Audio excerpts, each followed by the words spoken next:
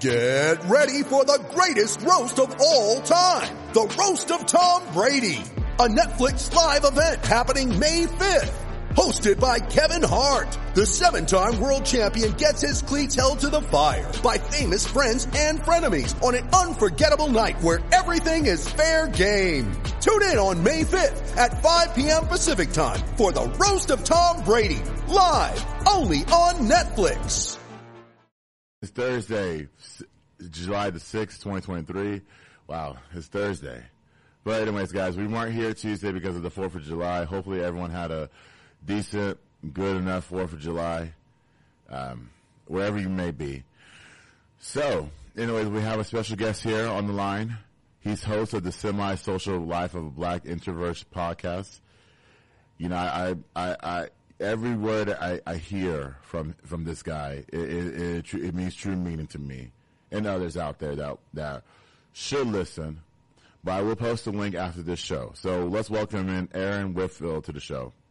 Hey, yo, what's going on, y'all? I appreciate you for having me on the show, man. I'm excited to see where our conversation goes. Hey, you know, I appreciate you coming on, taking the time out of your busy schedule, and thank you for coming on.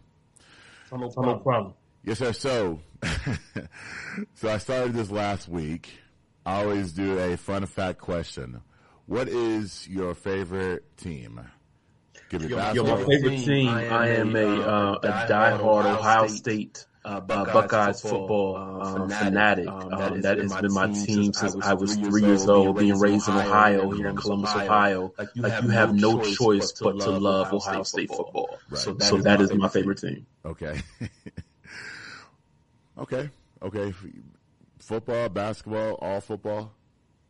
Yeah. Just all football. I mean, we follow. I follow all sports. Working at Ohio State and just being here, and definitely in Ohio. But outside of that, Cincinnati Bengals for football. Nice. I haven't had a team in the NBA since Jordan left. I mean, I watched the NBA religiously. But there was something special about those Bulls teams in my childhood that really, heartfelt team. So, but yeah, I mean, those are my two favorite teams.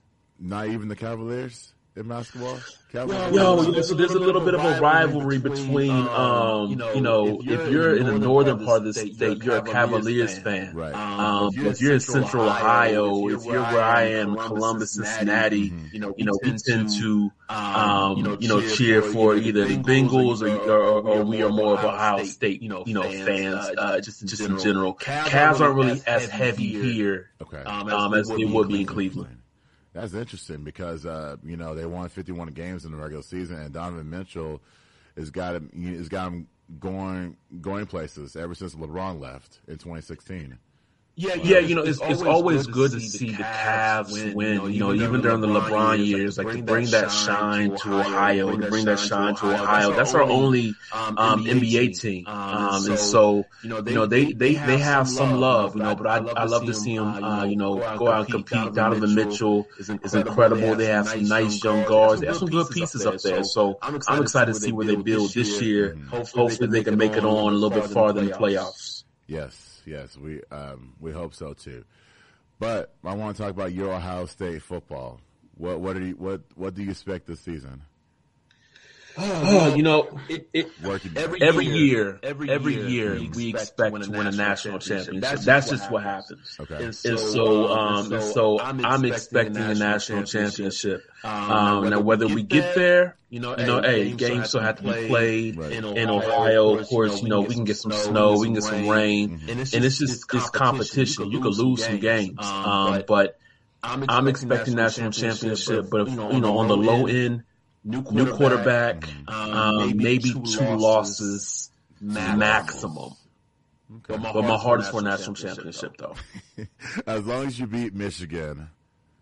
Listen. The last 2 years have been rough on me. I'm only superstitious when it comes to Cincinnati Bengals football or Ohio State football. In the last 2 years, I just knew we were going to lose. Right. And so, on that day, on the Michigan game day, I'm a wreck. Normally I close myself off in a room. I have to be left alone. I don't like to watch the football game where other people do the bad luck. Like, I'm a mess on that day. So everybody's bad luck if we lose. So I'm hoping that we definitely get the dub this year. Everybody, even the dog, even my dog. I love my dog. He's bad luck. He has to be outside the room. My daughter, my son, wife, everybody has to be off the room. And that's the only time I'm like that, which is a shame. And that's part of being a fan, though. It's part of being a fan. Right. I'm a diehard Cowboys fan, and I can't imagine. I have to lock my doors and just start slamming things when they lose. But I do feel you on that one. It's a weird thing because I think as fans, and maybe it's me, but you become so emotionally attached. Mm-hmm. And if you know your team, if you know your team's tendencies, if you know how they react when they're up, but you also know their deficiencies. You know when the tide turns. Sometimes I know an interception is coming. When it happens, I just lose it. I just lose it. So, but yeah, that's part of the fan experience. Part of rooting for your team, your culture. It's beautiful. It's beautiful. I wouldn't trade it for the world. I want to get to the Ohio State culture since you said that. You work at Ohio State. I do. How is the culture over there at Ohio State on various parts of the season? So Ohio State is very much, especially it's a football culture. Mm-hmm. Everything revolves around the football team, and so. We ride this wave of anything less than perfection is a bad season. So if we go 11-2, we got to rebuild. If we go 12-1, changes need to be made. Until they get that national championship, then it's always sort of a work in progress. Right. And so when we're beating teams, pretty easily, it's a great day on campus. Right. But when they lose, it's not that the week is bad.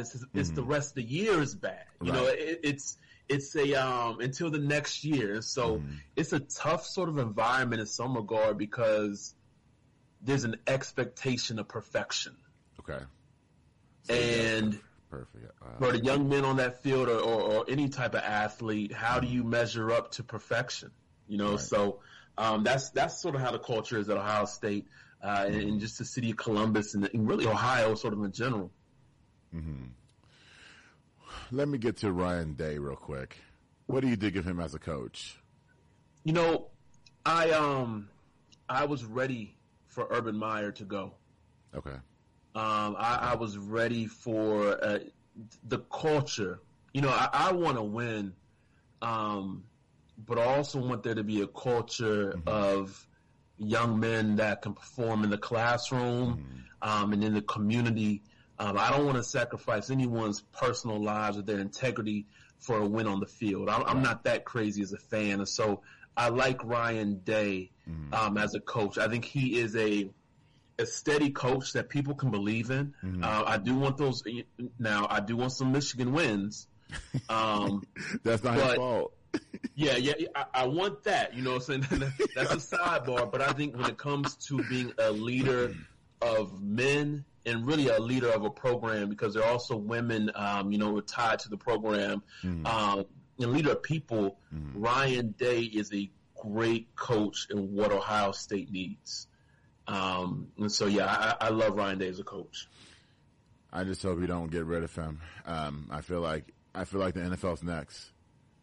That's my idea. And it could be because he is I do think he's a genius offensive mind, and he is what the NFL should and could be looking for. And that, like I spoke on earlier, that culture of perfection. If he doesn't win, if he doesn't beat Michigan and win the national title, then the season is a loss. And so, that type of power, he's probably the most powerful man in the state. That's what happens. Damn. When you're the highest paid employee. Wow. And so it's an interesting job. I wouldn't be surprised if one day he did pick up and leave, but then again, he's the king of the town. He's the king of the state right now, so maybe not. Okay. Well, just gotta see what happens this season. What are your win total this season for Ohio State? Before I talk to you about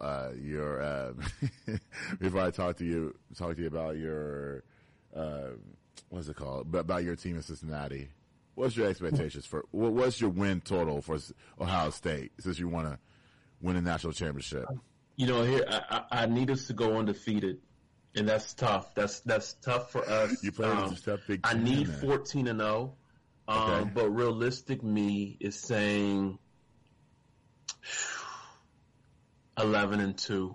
We have a new quarterback, but we have plenty of offensive weapons. But 11-2, 12-1. Okay. So, but it's doable. The fanatic in me, the fan, is like, yo, we're undefeated. We're good. We're 14-0. Let's make it happen. So I don't know. Somewhere in there, I want to go with the fan side, but the realistic side, new quarterback, bringing them in, some new weapons, replacing some pieces. We got a good team. 11-2 is still good. Especially but that point, it's not a championship. Especially, it might be a championship for the Big Ten. You might get to a Big Ten title game and win it. That's not what we want. That's not the ring that we want around here. That's like the engagement ring. We want another rock on there. So yeah, we'll take it. Mm-hmm. But that's not what it is. We want that big national. We want to be able to brag for the whole year, and be on top of the mountain. Mm-hmm. So yeah. I don't know. I'm going 11-2, okay, 12-1, but I really want the undefeated season. Okay. Well, that comes to September then. So you're saying Ryan Day is the biggest name in the state. What about Zach Taylor of the Cincinnati Bengals? Now, he led y'all to the Super Bowl in 2021. Talk about him a little bit. He did. And Zach Taylor is a wonderful coach now. Mm-hmm. In those early years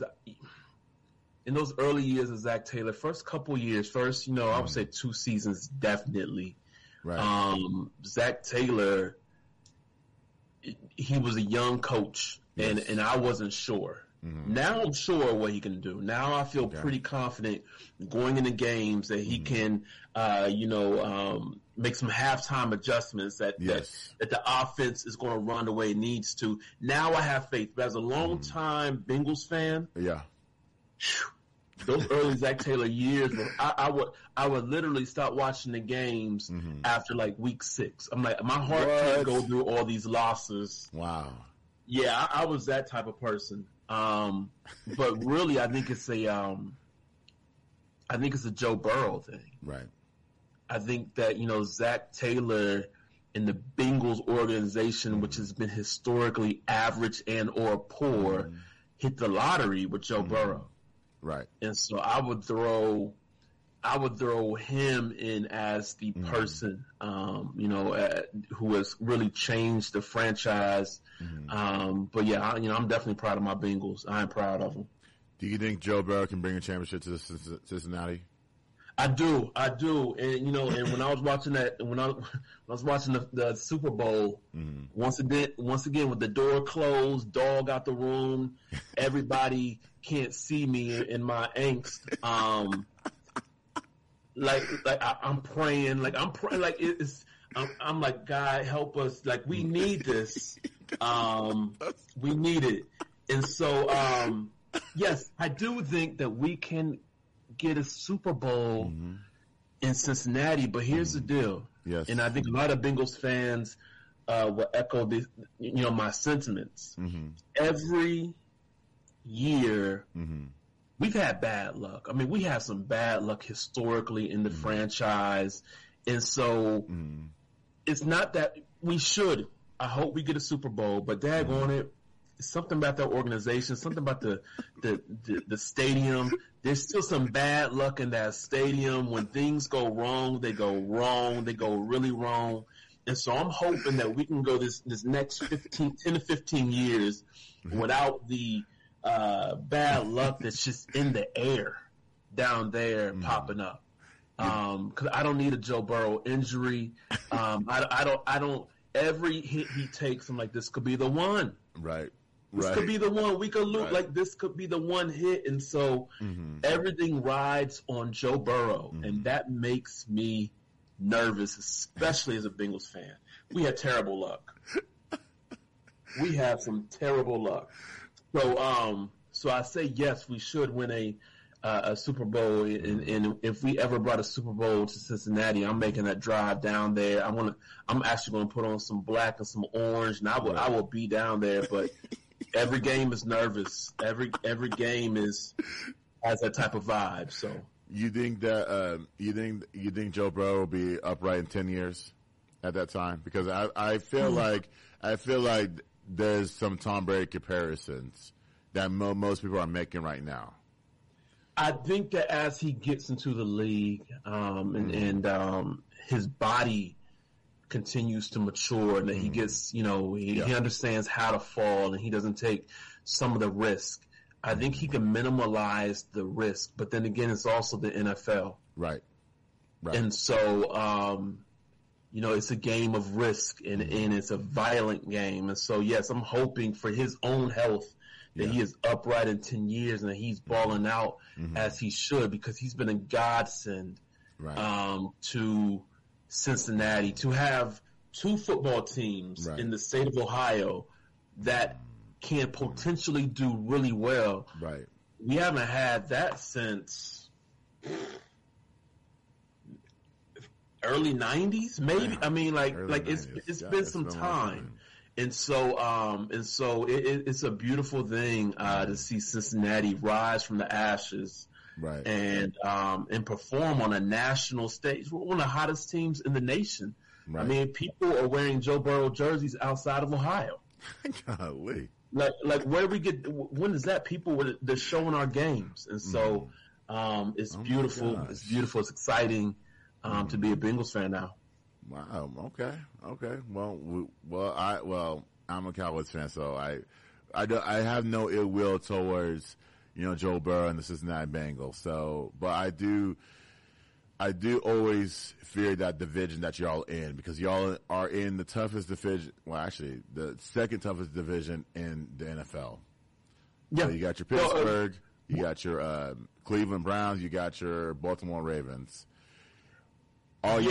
It's Murder's Row, and it's cold up here, and it's and when we play games in November, December, it's almost, I imagine playing a game in November, December up here is almost like playing two games, because it's different when you get hit and it's cold, right? And so it's the we have a tough division top to bottom, so I'm not expecting now that we're in this 17 game season, 15-2. Right.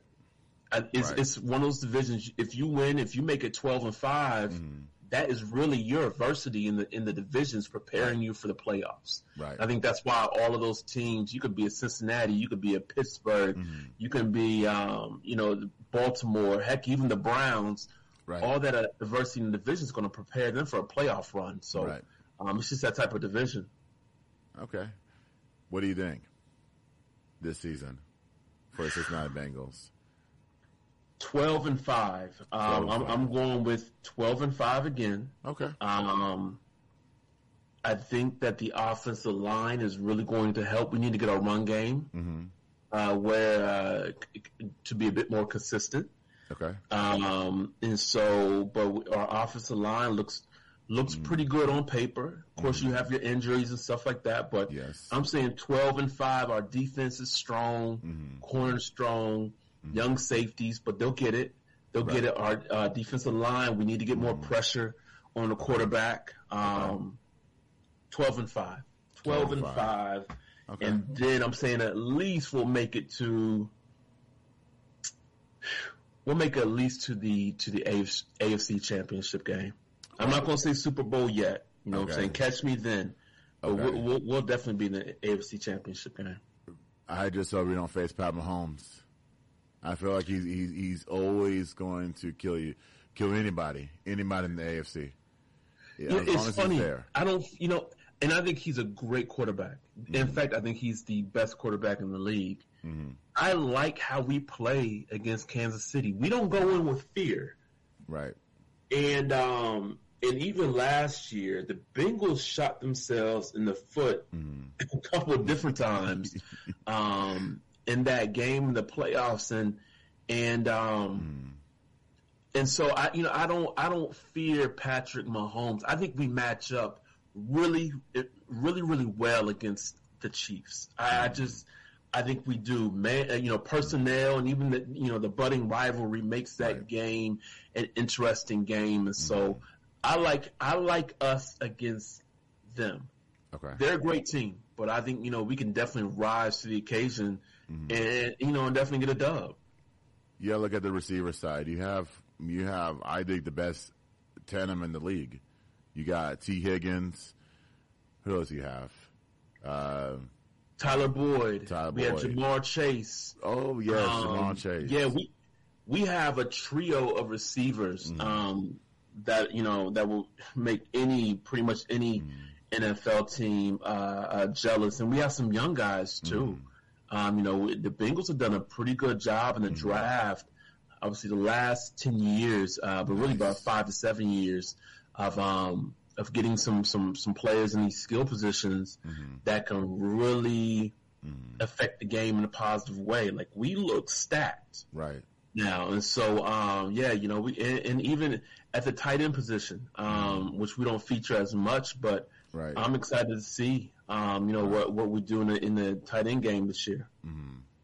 I just imagine that tight end game is going to kill everybody in the whole entire NFL. So Jamar Chase, I always hear Justin Jefferson every single offseason as being one of the best young receivers in the game. Jamar Chase, his rookie deal's up next year, I believe. Do you think he can be the best in this game? I think it's tough too. I think, to be the best is almost, it could change based upon the person. Do I think that Jamar Chase is exactly what we need as a Cincinnati Bengals team? Yes. I think that he plays almost like a running back as a receiver, incredibly strong. Right. He is a difference maker. I like Justin Jefferson. Do I think if you put him on the Bengals, he will put up numbers? Yes. Absolutely. When you're a difference maker like that, like when you're a superstar, really, like those two, you're going to put up numbers. I think Jamar Chase may not put up Justin Jefferson numbers because he has a supporting cast around him that doesn't require him to do as much. Right.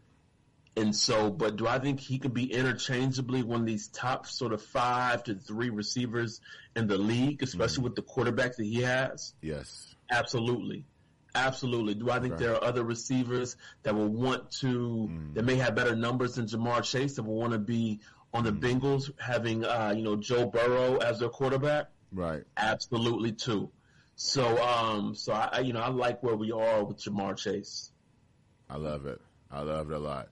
Let's talk about your podcast.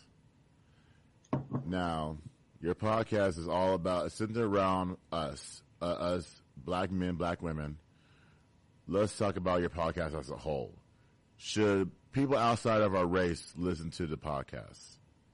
Absolutely. My podcast is called The Semi-Social Life of a Black Introvert Podcast. Definitely check it out.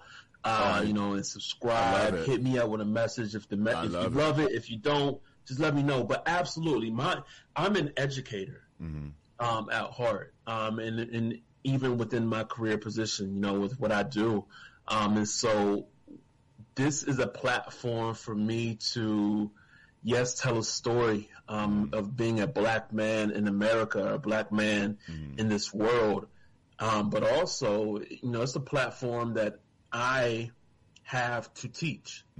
I'm going to say some things that are going to challenge what people believe. Right. And they may not necessarily agree, But life isn't about agreeing. Life is about, in some ways, about learning the perspectives of others and finding commonalities and taking time to understand that differences shouldn't necessarily be division. Right. But yeah, I encourage people outside of, being, black or, African American or African or whatever. Like, this is a podcast for everybody because really it's about how do we make the human race better? How do we make our communities better? How do we make, how do we show up and be better individuals wherever we go? So that's how I sort of try to focus the podcast. Right. I love it. I love it a lot. I will post a link to your podcast, but I want to ask you one last thing. Now, being an athlete, what part of your podcast, what black athletes should we know? I'm sorry. If somebody outside of out of the black athlete wants to know your podcast, what can they learn from it? Yo, outside of, when looking at my podcast, what can people learn from my podcast? Sure. Oh, I'm sorry? Yeah, yes, sir. Yes, sir.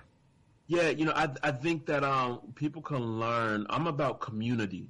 Sure. What I do professionally, what I do personally is about building community with not just people that look like you, that you share commonalities with or of your same ethnic background or whatever, but how do you build community with someone who may challenge you? Right. And so I talk a lot about my perspective as a black man, but also give teaching principles on how to connect with people. How do you connect with young athletes or young students, or if you're a teacher, students, or someone in your community? How do you connect with a coworker? Yes. I talk a lot about mental health. Right. And showing up and being your best. And so there's so many different jewels, that I would like to think of jewels that I try to drop in my podcast, that are aimed toward building better people. Yes. And when you build better people, you build better community. I love it. I love it a lot, my man. So tell people what you do and give them that spill. Yo, so I am a podcaster. I'm a motivational speaker. I'm an educator. I am someone who can teach and reach. If you are in any type of school system, community center, and even, a library. I have a background in, libraries and working in public and community spaces. Hit me up. I would love to come and visit whoever you are, wherever you are, and invest into your community, invest into your company, and how to make your experience as an individual or as a corporation or business better. My heart is to invest and to change and make the world a better place. So that's what I do. This is the man with the plan. He's done it all.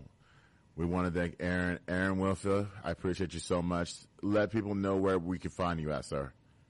Yo, get at me on my website. It's called IamMufali.com. I'm going to spell it out for y'all. IamMufali.com. IamMufali.com. Also check out my podcast. It's in my Social Life of a Black Introvert podcast. Anywhere on Spotify, Apple Podcasts, wherever you get a podcast, you can find me. Let me know. Hit me up. I would love to meet and reach out, to all of y'all. Send that link to me in the messenger so I can look at it for myself and I can preach it out to my people over there, people on the websites and all that stuff. But Aaron Whitfield, I appreciate you so much, my brother. Thank you so much. You're welcome to come back anytime.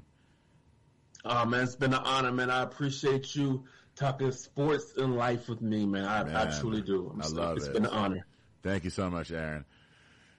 So, for everybody else, coming next, we're going to talk about the good and bad of NBA free agency. Who won? And then I have some trade scenarios from Dame. We're going to talk about that next. It's Beyond the Game on Fishbowl Radio.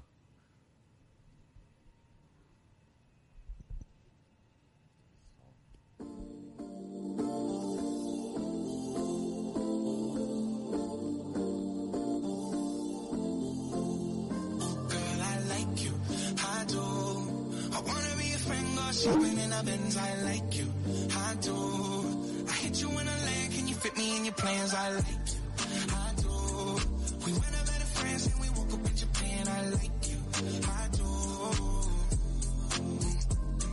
Oh girl, I know you only like it fancy, so I pull up in that Maybach candy. Yeah, your boyfriend will never understand me, cause I'm about to pull this girl like a hammy. Let's take a little dip now, lady. Hit PCH, ready. Yeah, I've been thinking lately that I need someone to save me. Now that I'm famous, I got gold around me, but I need a good girl, I need someone to ground me. So please be true, don't fool around with me. I need someone to share this heart with me. Feel you are, then run it back again. Oh girl, I like you, I do. I wanna be a friend, go shopping in a Benz, I like you, I do. I hit you in a leg, can you fit me in your plans, I like you, I do. We went out better friends and we woke up in Japan, I like you, I do, I do. Let me know when you're free, cause I've been trying to hit it all week, babe. Why you acting all sweet? I know that you want it on me, yeah. Get it a little deep, but ain't new to a freak. Let me drop bands for that jewel in your teeth. He love the way I drip, turn that pool to the beach. And I could've caught the burger, but I caught the league. Why we got the same taste for the finer things. Brand new with the same routine. Now we got me on a leash, cause we said no strings. You know I'm cool with that. So you ain't get sued for that. Wonder what it might do for that. I could be a shocker where roof is at. 80 in the Benz when that roof go back. They don't wanna see us get too okay. I just got a feeling that we might be friends for a long, long time. You don't mind, and you know I like you for that. I like you, I do. I wanna be a friend, go shopping in a Benz, I like you, I do. I hit you in a leg, can you fit me in your plans, I like you, I do. We went out better friends and we woke up in Japan, I like you, I do, I do. I just want you, I just want you. Your heart's so big, but I don't taste you. Just want you, oh baby too, you like me too. Girl, I like you, I do. I wanna be a friend, go shopping in a Benz, I like you, I do, I do.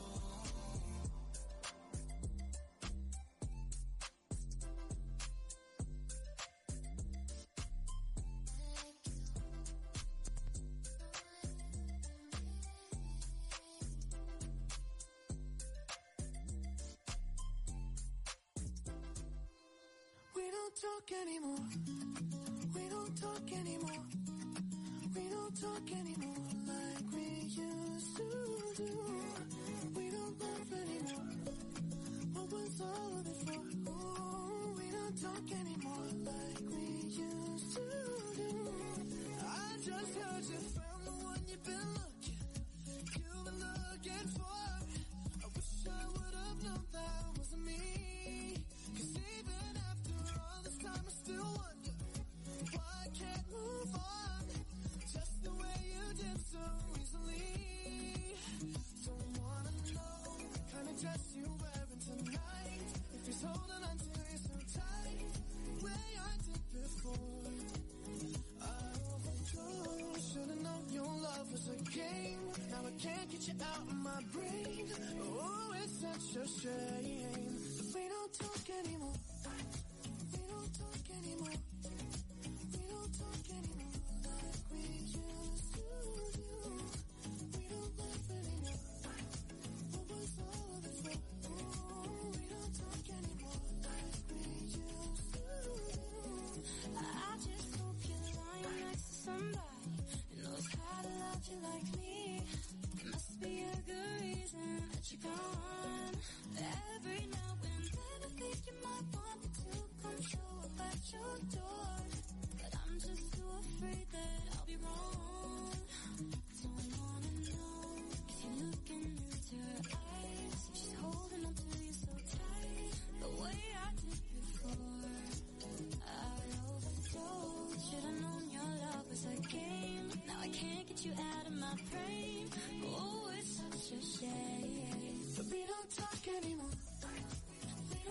talk anymore.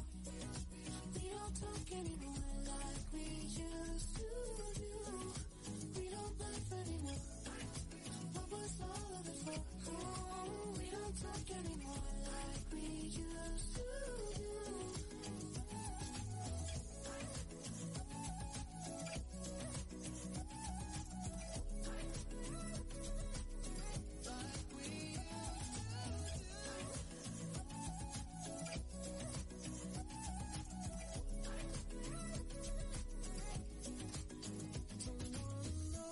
Can I trust you arriving tonight? If he's giving it to you just right, the way I did before. I overdosed. Should've known your love was a game. Now I can't get you out of my brain. Oh, it's such a shame that we don't talk anymore. We don't talk anymore. We don't talk anymore like we used to do. We don't laugh anymore. What was all of it for? Oh, we don't talk anymore like we used to do. We don't talk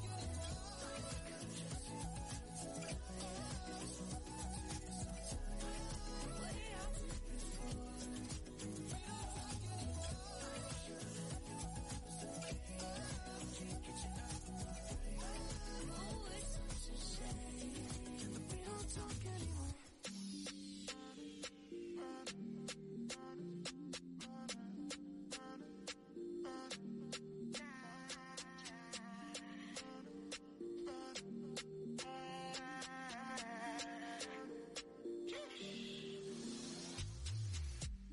I'ma get no be so. Yeah, you won't capture my soul. I'ma get no be so. Make you want umbo. Better, bye. Better, bye. I'm loose. Even better done the para. Tonight in Josie, I'm in Josie. Won't call if you want Josie. I'm not playing with you, I'm not joking. My thought of mom is loaded. Me you can go, but I'm on molly. I'm on duty, but I'm on low-key. They want do me, they want do me. They want do me, so they want do me. When you won't want me, when you won't want me. I'm in San Francisco, Jammy. When you won't want me, when you won't want me. I just flew in from Miami. Peru, para. Peru, para. I'm loose. Even Peru done the para. Pour out the bottle, I wanna level up. When I'm with you, I never get enough. So wine, I'm not in a rush. I can hear music when you're here. Tonight we're rolling, party till closing. Since I put the ring on the finger, it's still frozen. Love in slow motion.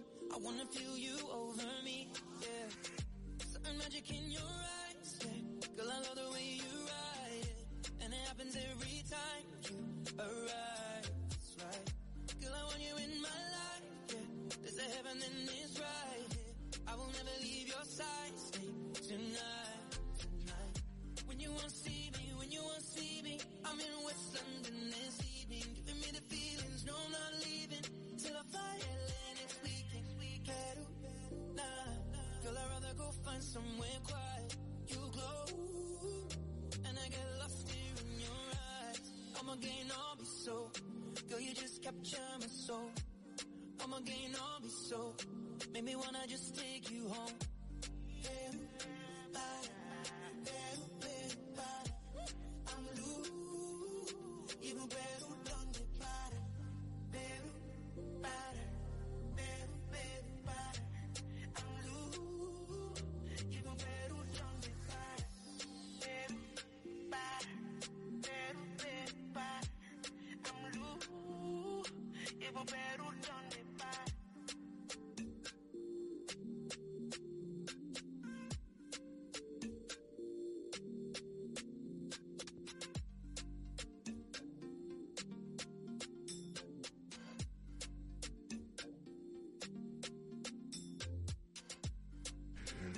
Welcome back to the Beyond the Game podcast on Festival Radio. Well, we want to thank the great brother Aaron Whitfield for coming in.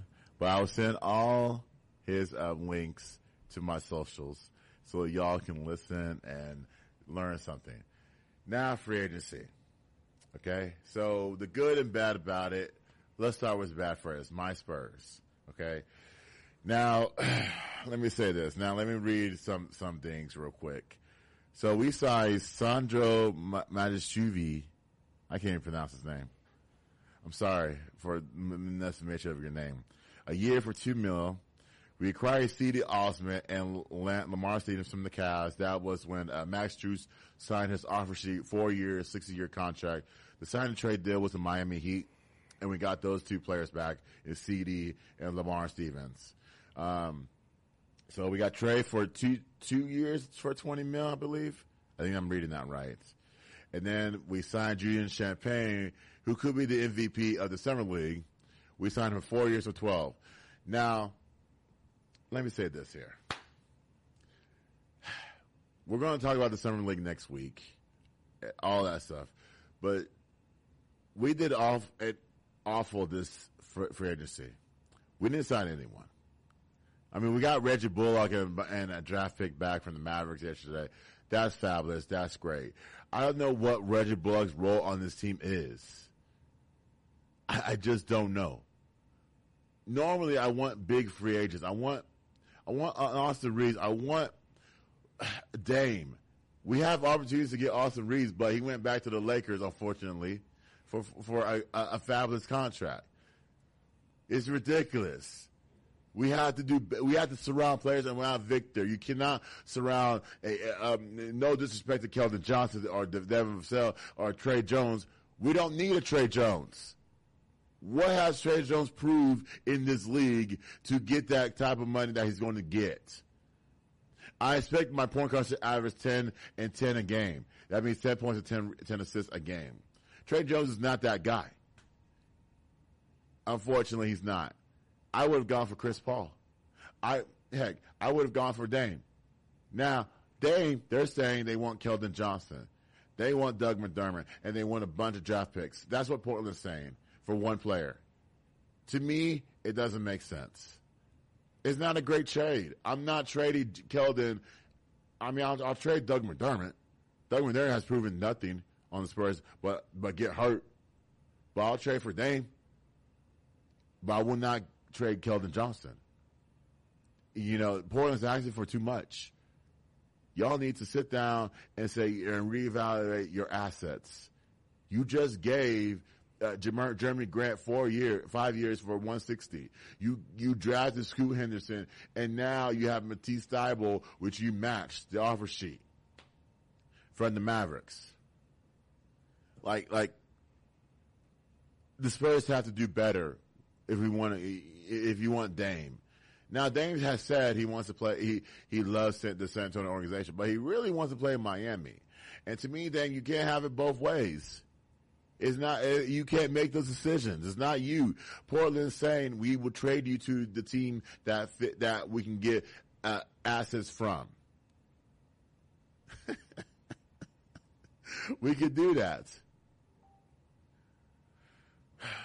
But it's ridiculous. You can't. All I'm saying is we have to do a lot better in this free agency, and we have time to do that. It's not over by any sense. But getting Reggie Bullock yesterday for a bunch of draft picks, having Grant Williams sign with the Mavericks yesterday, which, by the way, the Mavericks are going to be well off because they addressed everything in the offseason. They're doing some work in Dallas, believe it or not. Then you just got to see what happens in the Summer League then for the Spurs-wise. Now, Julian Champagne, I don't want to see him play after the 15th. That's July 15th. I don't want to see him play after the 15th. I'm done seeing him for after that. Anything, if he plays after that, that's on him. That's on him. What more does he have to prove? But we're banking on Summer League players to come on this team and try to, galvanize the Spurs and winning 50 games this upcoming season. It could happen. We'll see. But my next team is the Clippers. Now the Clippers, they got Russ for 2 years for $8 million. They lost Eric Gordon to the Suns. And the team has no championship value. So when Dame could easily get traded to the Clippers, but they will want a lot to get back. And it's like, the Clippers are not even that championship level team anymore. They have not addressed this offseason seriously. Hey, you can't keep Kawhi and Paul George healthy. It's over for y'all. It's over. You might as well the Lakers are still the kings of that town, unfortunately. In free agency, we don't know on the court, but in free agency, they're the kings of the court. They still own LA with their numerous championships. There's no championship that was in the Clippers organization. Unless Paul George and Kawhi miraculously play all throughout the season, that's not going to happen. Kawhi's not going to play all 82 games. Neither is Paul George.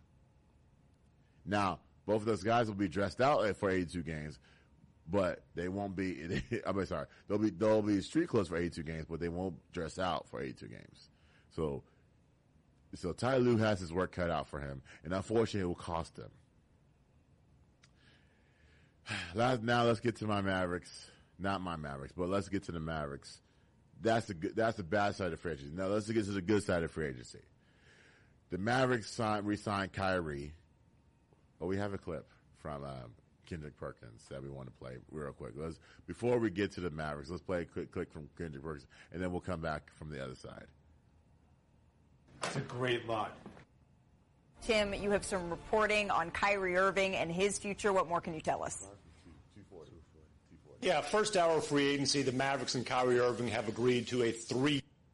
About J. Kidd in particular, I think he is going to be the one to hold him accountable and be able to continue to get the best out of Kyrie. I can see them having an open relationship and being open and honest with each other, and I think we're going to see the best version of Kyrie Irving. Now, Luka Doncic, on the other hand, he should be satisfied. I think this was a great move for the Dallas Mavs and showing him that, hey, we're trying to make sure we add the pieces and keep superstar talent around you. So, that he could be, come in and be the best version of himself as well. And you look at those numbers outside of his points per game, everything went up percentage-wise for Kyrie, and he was already elite in Brooklyn. So I think this is a win for both parties, right?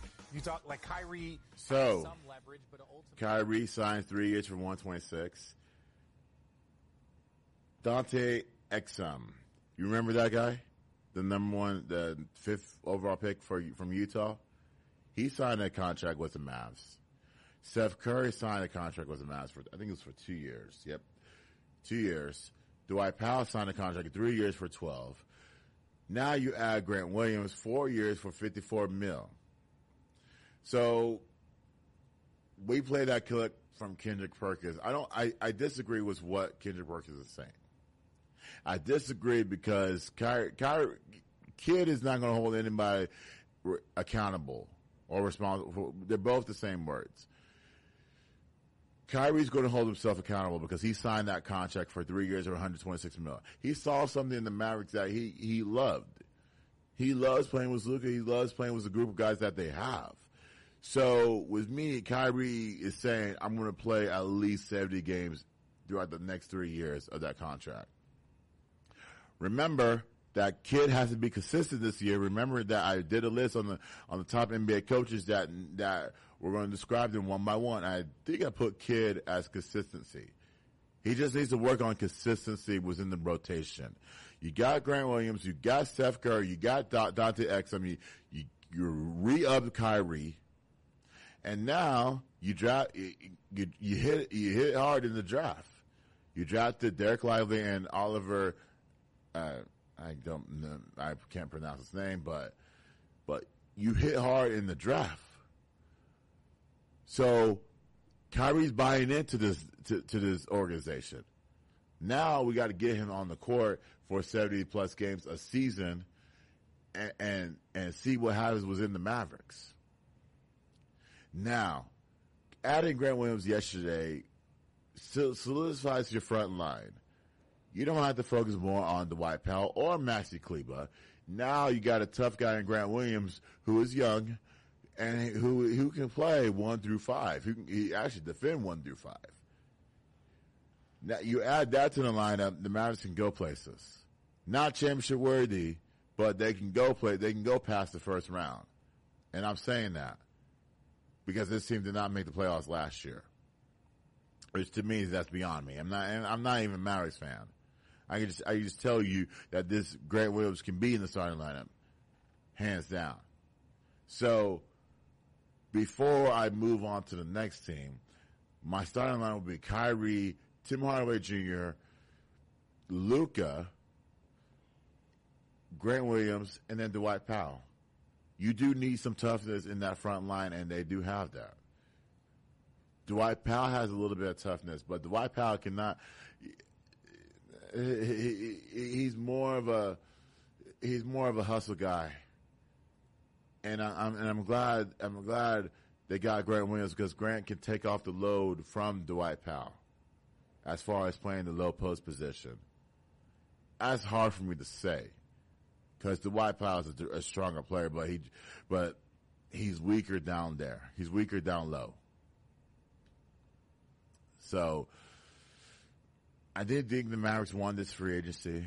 I do think that they're not going to make any more moves. Unless, surprisingly, something happens. Now, granted, Jaden Hardy, you cannot forget about that guy. That guy, unfortunately, he's out of the rotation. Unfortunately.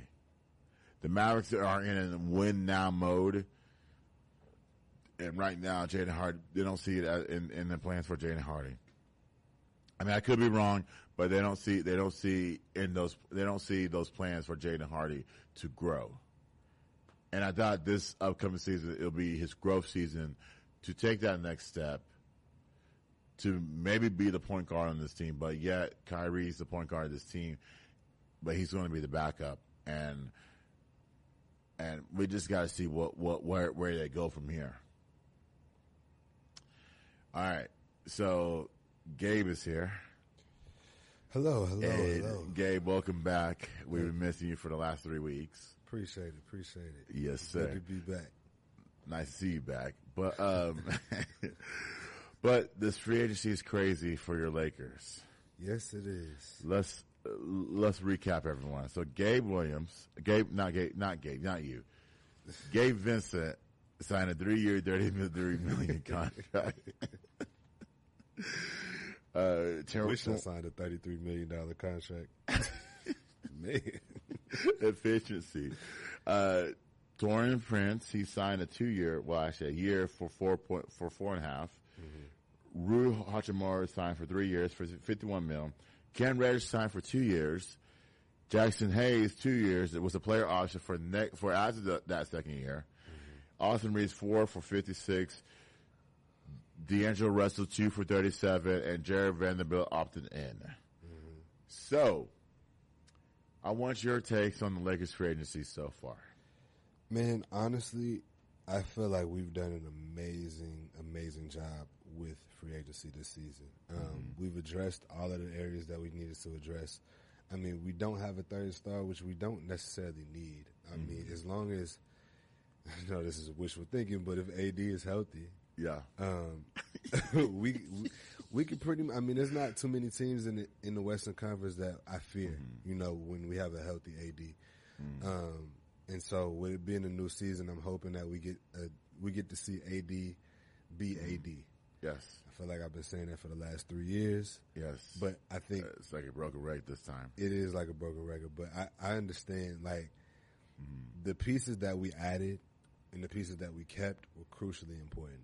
Yes, we kept my guy Austin Reeves. We kept Rui. Yes, we were able to keep D'Lo as well. Yes, which I think he's very streaky. He's very inconsistent, but I like his contribution.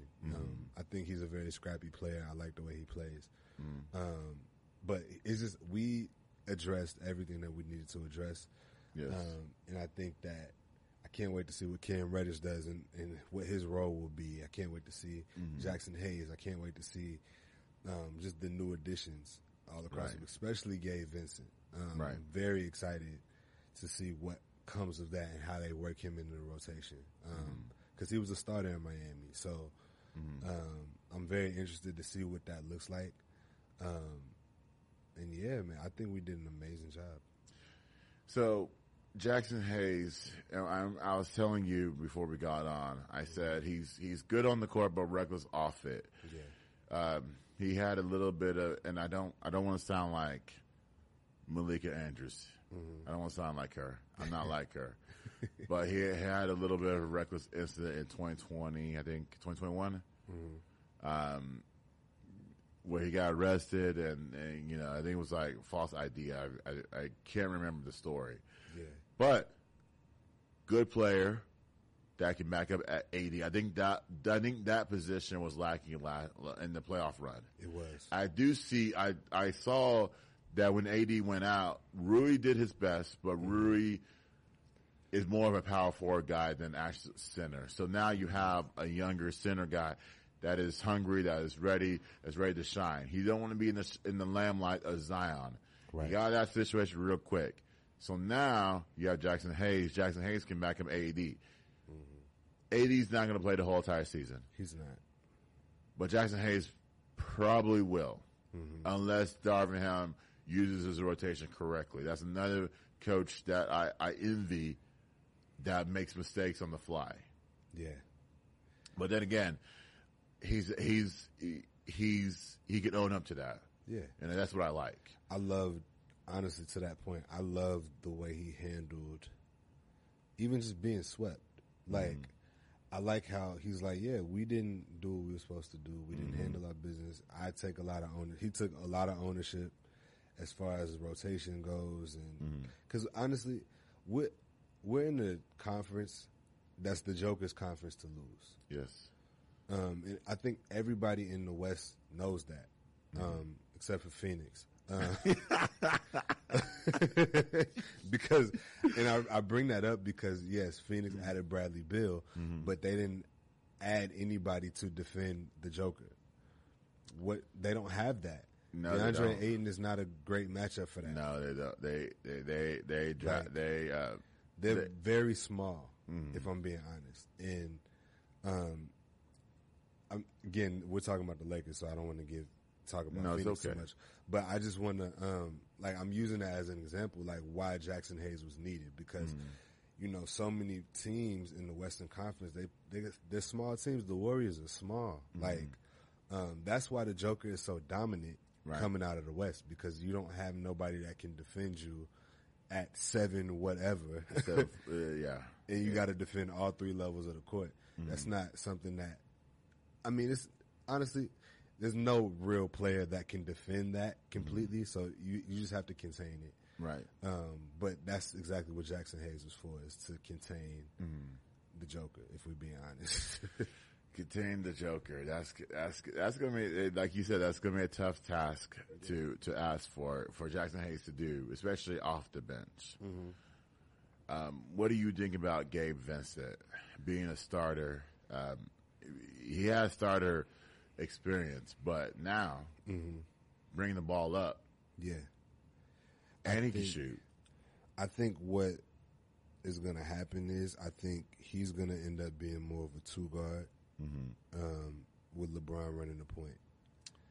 Because LeBron wants to defer and he wants to kind of play away from the ball so much. Like he's still going to get his points. He's still going to do his thing, but he wants to have as many outlets as he can. Right. And with Gabe Vincent being able to shoot the way that he does, I think that's going to bode well for LeBron and his ability to drive and kick. Right. So I'm very interested. He may end up being the point. He may end up running the point. I just think I would prefer to see kind of LeBron play more of a one type of role and facilitate that. Wow. Because I think that's one of his better skill sets, especially at this stage in his career. Okay, I like where you're going with that. So I do see him. For me personally, I do see him in the starting lineup. Not necessarily LeBron having to bring the ball up. I like to see LeBron play off the ball a little bit. But in those situations when the Lakers are down, they need a basket, they need a bucket, then I will say, hey, LeBron, bring the ball up. Yeah. What about Jared Vanderbilt, Austin Reeves? Torrance Prince. Torrance Prince came from Minnesota. I think you need some toughness on the front line.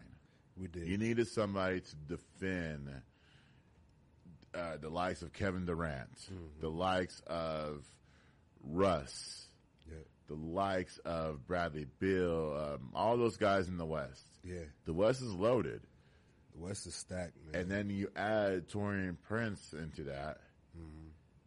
Now, now you have depth. Yeah. And I like Taurean Prince's game. He's scrappy.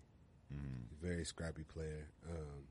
I think he's going to fit almost, and again, I'm saying a lot by saying this, but he's going to fit in more of like a Marcus Smart kind of role. Not saying that he's going to be that great.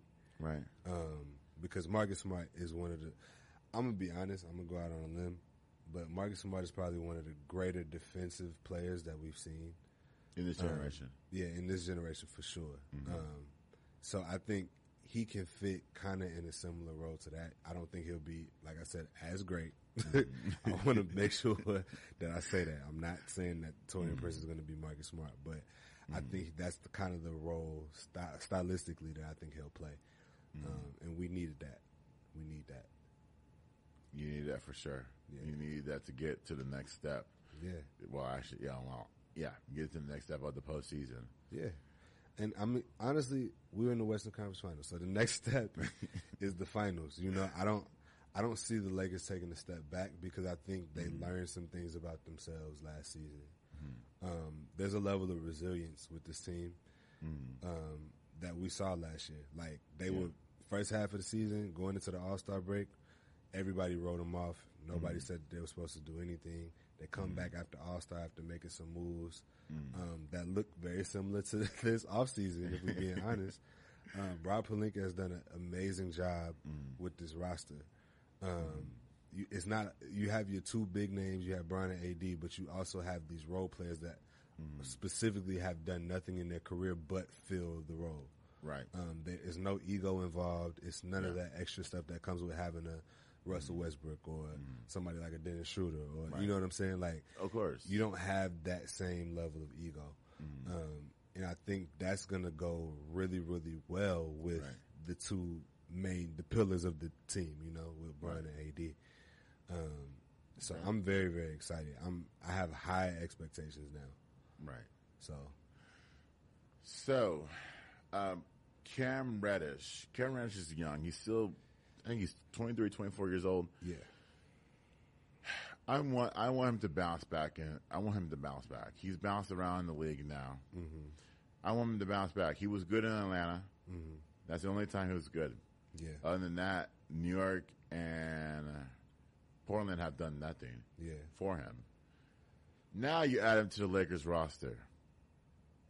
I feel like, to me personally, I feel like this is a revive of his career. I think so too. I want to see him in the rotation. I think he's going to come off the bench and do some things. I think so too. I think that Cam Reddish. Can't forget about Atlanta too. I'm sorry. Go ahead. I think Cam Reddish was in a lot of situations where they weren't trying to cultivate talent. He going to New York right now, I mean, that it's not necessarily going to bode well for somebody who really needs development. Like, they've been looking for a star since Melo left. I'm just being honest. Like, they've been reaching at stars. They've been reaching for the stars since Melo left, and I think that they're looking for somebody who can really like come in already developed and is ready to go, because they have a lot of role players already. Cam Reddish wasn't going to make an impact amongst all of these other role players. And so I'm thinking about even in Atlanta, like, they have their own stuff going on too. They got their own issues. So like, he's been in some situations that weren't the greatest. And I think in LA, being around LeBron, I just have seen LeBron elevate so many different players, over the course of his 20 plus year career. Right. Players that we would have never even thought, like, bro, I remember freaking Daniel Gibson. Right. Like, I go back all the way there, you know what I'm saying? Like, the Jonas Elgauskas, Drew Gooden, like, these are players that, to this day, like, we know their names because they played with LeBron. Right. That's a long time. Yeah, it was a very long time ago. But again, like I really think that Cam Reddish has an opportunity to really develop. Right. You have time to develop. You're not in a situation that's requiring a lot of you. And so I'm excited to see what his role will be. I do agree that I think he'll come off the bench. But I believe his impact off the bench can be huge. Yeah. A lot. If he develops properly. I don't think people have seen the best of Cam Reddish yet. Yeah. And I think we're going to see more of the Atlanta Cam Reddish. Then, but even more and more as soon as he gains that confidence. Yeah. I want to talk about Houston.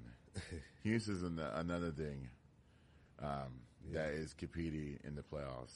Well, this upcoming season. Now you make the move to Fran Van Vliet. Now you add Jock Landale, and now you add Dylan Brooks for $80. Damn. So before you get into this, let me ask you a question. Sure. Do you think Houston overpaid for Fred VanVleet? Yes. I think so too. Yes. And I'm like, yes, he is an all-star. Yes. But they paid him like a leader of a team. And I was very confused by that. Honestly, like I was very, very confused. Like he got, what was his number? Do you know? 3 for 130. 3 for 130. That's essentially like what? Like that's like $50 million a year, something like that, almost. 3 for 130. That's like 40 something. 40 something a year. I feel like that's insane. And I like, very but much again, maybe that's not a crazy number right now. Maybe that's like kind of the league average for an all-star. I don't know, but that sounded crazy to me. That's I don't crazy. I don't know. And then you sign, and to me, he could have signed elsewhere. Yeah. He could have signed elsewhere and got more years, but then money. again, Yeah. the same amount of money. Yeah. Depending on where he went. Right. The weirdest part to me is Dylan Brooks. 4 for 80. They gambled on this guy. But you know why? Every team wants a Dylan Brooks, whether you love him or hate him. Yes. The Mavericks got the type of player that he is. Every team needs that. Like if you want to win, you have to have that guy that don't give a damn. Yeah. Like I'm just being honest. Like you have to have the guy that is willing to fight a little bit. Right. The scrap. Right. They're gonna start some fights and they're gonna finish some fights. Right. But you gotta have a guy that's willing to fight. You know what I'm saying? And so I'm not a Dylan Brooks fan either. I think he talked a lot of noise. Right. But I think he does have potential to be one of those type of players that we talk about in the likes of Draymond Green and Marcus Smart and those scrappy guys who are willing to fight. Marquise Morris. One of the Morris twins. Marcus Morris, thank you. Yeah. Even Marquise too. You can add Marquise too. Yeah, so both of the Morris twins. Like there's a type, there's a certain type. Marcus Smart. Dennis Schroeder was supposed to be that for us, but he's too small. He's too small. This is a lot going on there. But yeah, I think every team that's trying to win a chip has to have one of those. Denver had Aaron Gordon. Yeah. You know what I'm saying? Like everybody has one of those type of players, and I think that's what Houston was banking on. And you can make a lot of money in this league doing that. Hey, and they have, not only they had an Aaron Gordon, they had a Bruce Brown too. That too, yeah. Bruce Brown went to Indiana for 2 for 45, and which I got a great laugh at, by the way. That was the worst contract. That was the worst team ever. But the funniest part to me was Mike Malone at the parade. I don't know if you watched the parade. I watched snippets of it. He's like, y'all think Brucey B going anywhere? Brucey B ain't going nowhere. Brucey B is gone. And now 2 years for $45 million later. Yeah, in Indiana, he'll be right back on the free agent market again in the next 2 years. Yeah, so even at 26 years old. Well, honestly, if I was an NBA player, right, and I knew I wasn't a superstar or all-star level player, I'm collecting that money too. That's it. Like, he's made a living off of being a defensive player. He's made a living off of shooting. And he's done a great job with it. From Brooklyn to Denver. Like, we've seen him become that type of player. Exactly. And so, again, like I said, that type of player can make a lot of money in this league. They're so needed now because we're in a very finesse league. And so all it takes is one. It takes one. All it takes is one. I just don't like, to your point, I just don't like the fact that Memphis got rid of him so early. Yeah. Dylan Brooks, I'm talking about. To open up a contract, to open up a guy that doesn't want to be in this league. Yeah. And another guy that, Desmond Bane, that doesn't get enough credit. Desmond Bane is extremely underrated. He does not get enough credit. 5 for 260.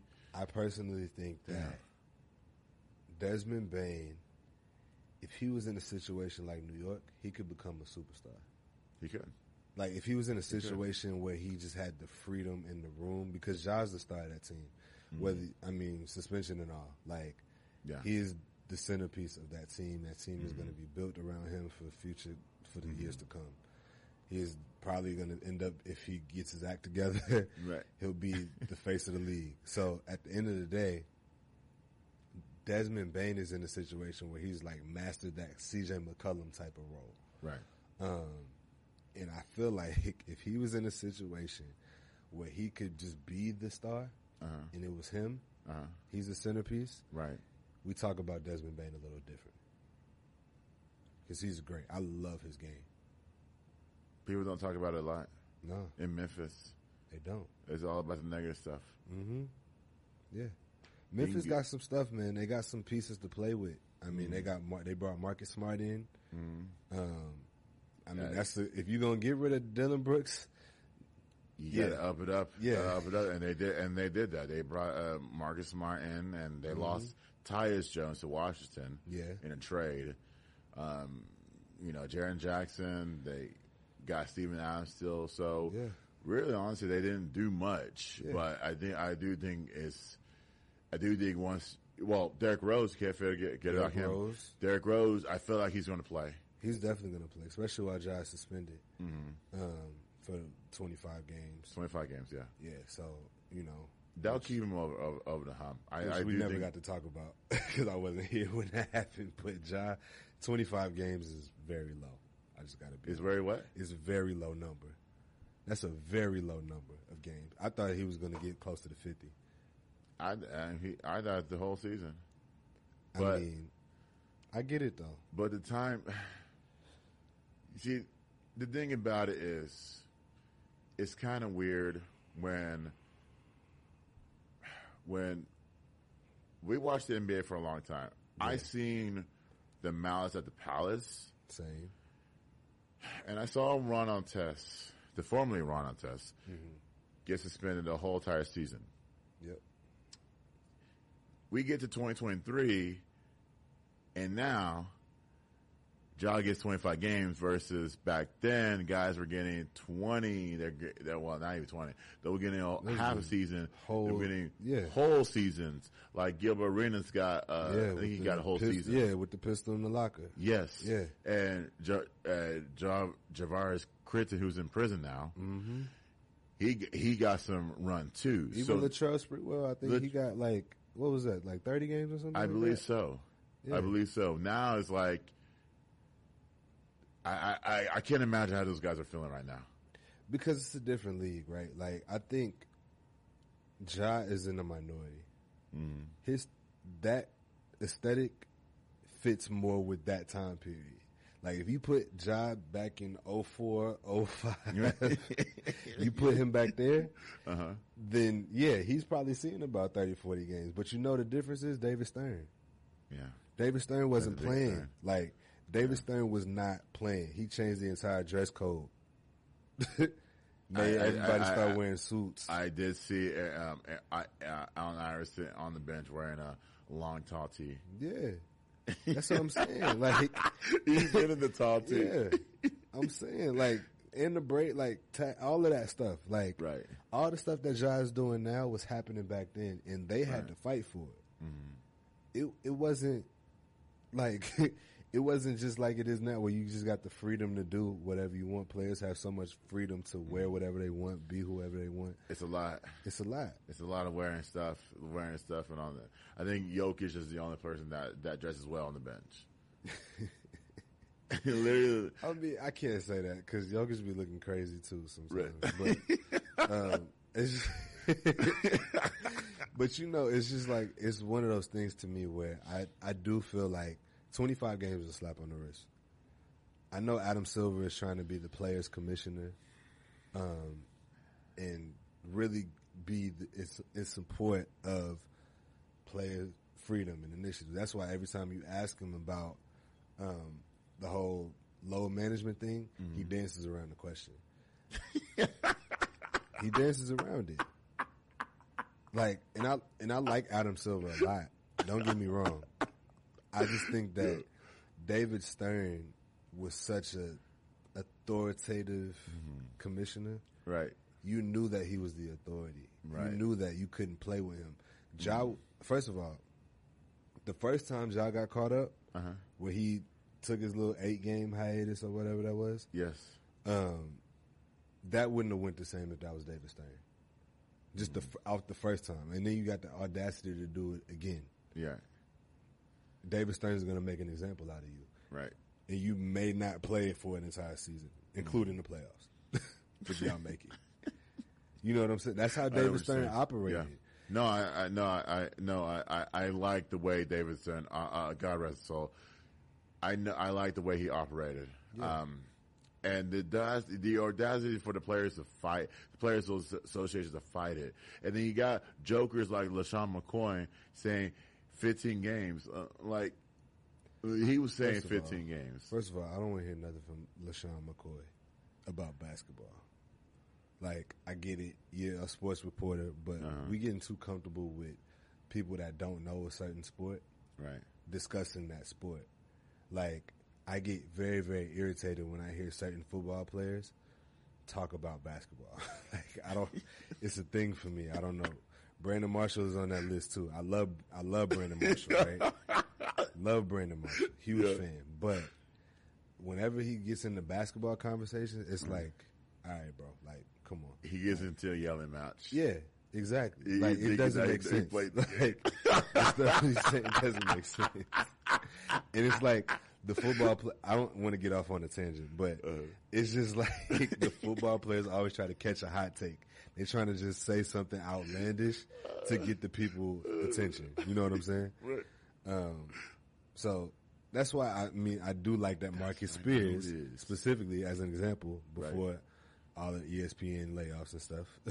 I want to talk about that in a second, but that's what I noticed when it was Dominic Foxworthy. They asked him a question about it was a basketball question last week, and he was like, he was confused with his answer. But to your point, football, he's a football guy. Football players that talk about basketball, they're so confused about the sport of basketball. Like, we can talk basketball and football all day, because we play it. Yeah, but you guys played football for 10 plus years. You know football more than you know basketball. Yeah. Like, there's a lane for everybody, bro. Right. I feel like the one thing that irritates me about ESPN specifically is that they allow too many people to cross sports lines. Right. Like, that should be something that's only regulated to the Stephen A. Smiths, the Pat McAfees, the people that, and Pat McAfee really only talks football. Yeah, he talks sports. He talks a lot. He talks a lot of ridiculous stuff. Yeah. But he does talk sports. I think there's certain, like, you have to reach a certain ceiling in your career to where you can talk multiple sports. Like, I feel like you should specialize in what you specialize in. Right. Like, again, like LaShawn McCoy played 12 years in the league? 12 years in the league, yeah. And you should talk about the NFL. Like, bro, you got so much knowledge to give. Like, you have so much NFL knowledge. 12 years, that's way past the average. Damn. So, that's what I'm saying. The average career in the NFL is 4 to 5 years. Yeah. So, again, like, you can give so much knowledge in that area and you can talk about it strongly. You're very confident when you speak about it. Right. Even if you're wrong, you're still confident. You know what I'm saying? Same thing with Brandon Marshall. Like, all of these guys, Ryan Clark is amazing at football. Right. He talks great football, but I just like his takes in general. Right. Just because he comes from a perspective that I relate to. But Ryan Clark is probably like one of my favorite analysts, but he's gotten to a point where I don't, like, you can talk about whatever sport you want. Exactly. You have to earn that. Right. You have to build that. So that's all that I'm saying. You got to build that. But I do want to talk about this ESPN layoffs because I did mention that on the thing. I don't even want to play the clip because to me, I want to give my own text about it, and I want your text as well. Absolutely. So, over the last week, you know, ESPN's been firing these people 20 plus nonstop. I want to read you the list of, again, these are good people. These are great people. Jeff Van Gundy, Jalen Rose, Max Kellerman, Keyshawn Johnson, Susie Colbert, Todd McShay, Steve Young, Matt Hasselbeck, David Pollack, Ashley Brewer, Jason Fitz, LaFonso Ellis, Jordan Cornette. So, to me, it's been hard for me watching ESPN Sports in the last few days because you don't see the same personalities that you're accustomed to. Like, I'm seeing Ashley Brewer grow from SportsCenter from LA. I'm seeing Steve Young, Keyshawn Johnson, even Keyshawn Johnson. We talk about multi sports. He's a Lakers fan, and you talk about this man doing a morning show along with J. Will, Max Kellerman. Max Kellerman rebounded his career from First Take because I felt like he was the worst First Take contributor to Stephen A. Smith. Absolutely. Stephen A. said it too. Yes. So, and then you got David Pollack, who is the king, well, one of the kings of college football, which I always admire. Turning on the TV every Saturday morning, watching his, takes, and he played college football. I don't want to hear it from Tim Tebow and Jesse Paul because both of those guys will give me something outside of college football, even though they're great outside of it. Susie Colbert being there for 30 plus years, being the host of NFL Countdown and doing numerous shows. Who else? Tom McShay doing the draft show. That one surprised me. That was very surprising. Jeff Van Gundy was another surprise too, because to me, Jeff Van Gundy was more of a complainer on the NBA rules side. He wants everything done his way, and I felt like I hated that about him. But I do love the fact that he is a great broadcaster.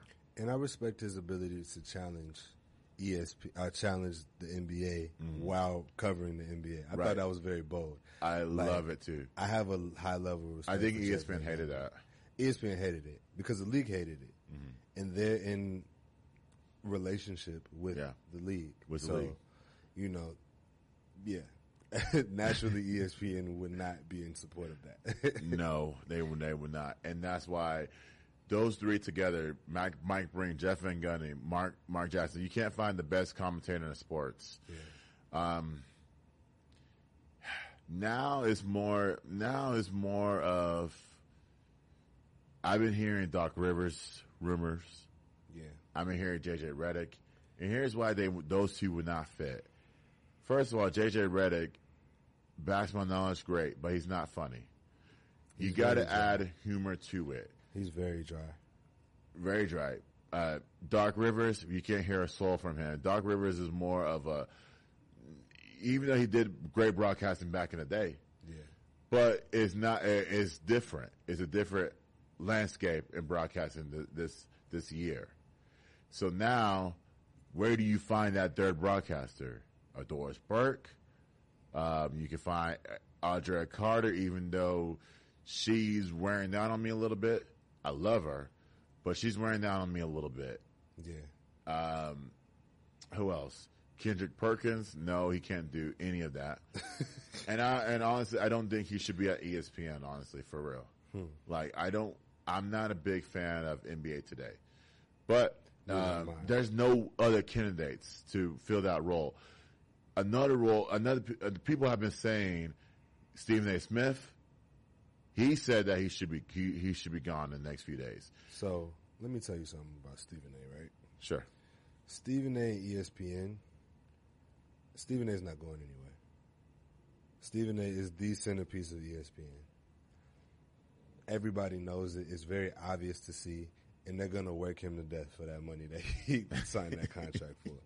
So I could easily see ESPN putting him on to be a commentator for the game. I can easily see that. Easily see that. That's going to be because that's going to be difficult. That's going to be weird. It's going to be very weird, and it's going to be very difficult. But the thing about it is, I think Stephen A. knows that ESPN is going to be Stephen A. and Pat McAfee. That's it. Pat McAfee, part of this whole layoff thing is to make room for the amount of money that Pat McAfee is going to need. So question, are you blaming Pat McAfee for these layoffs? No, I'm not blaming Pat McAfee. It's not his fault. Okay. But it's the nature of the business. Yeah. At the end of the day, Pat McAfee is at the top of sports broadcasting along with Stephen A. Mm-hmm. So to hold both of those contracts, Stephen A. is making about, I think, if I'm not mistaken, I could be wrong on this, but it might be like somewhere like 30 million, 40 million, something around there. I remember his new contract. I can't remember the exact number, but it's in that range. He's up there. Especially when you have shows like Stephen A's World, and then now you have the YouTube channel, which I really like. What else do he has? He has First Take. Yeah. Like Stephen A. is working. He is working. And then he does a couple of late night shows. Yeah. Like in the past when he's filled in for Jimmy Kimmel. Mm-hmm. So you're right. He ain't going anywhere. He was just saying that because he saw all his friends get laid off. Because he's there. Like at the end of the day, you know, the vision of ESPN is very, very clear to see right now. Mm. They're building around Stephen A. Smith and Pat McAfee. That's it. Right. That's it. Everybody else is just like the Lakers. The Lakers have built this team around LeBron and Anthony Davis. It's the same thing. You have your two pillars, and then you put your pieces around there to support those pillars. Right. That's it.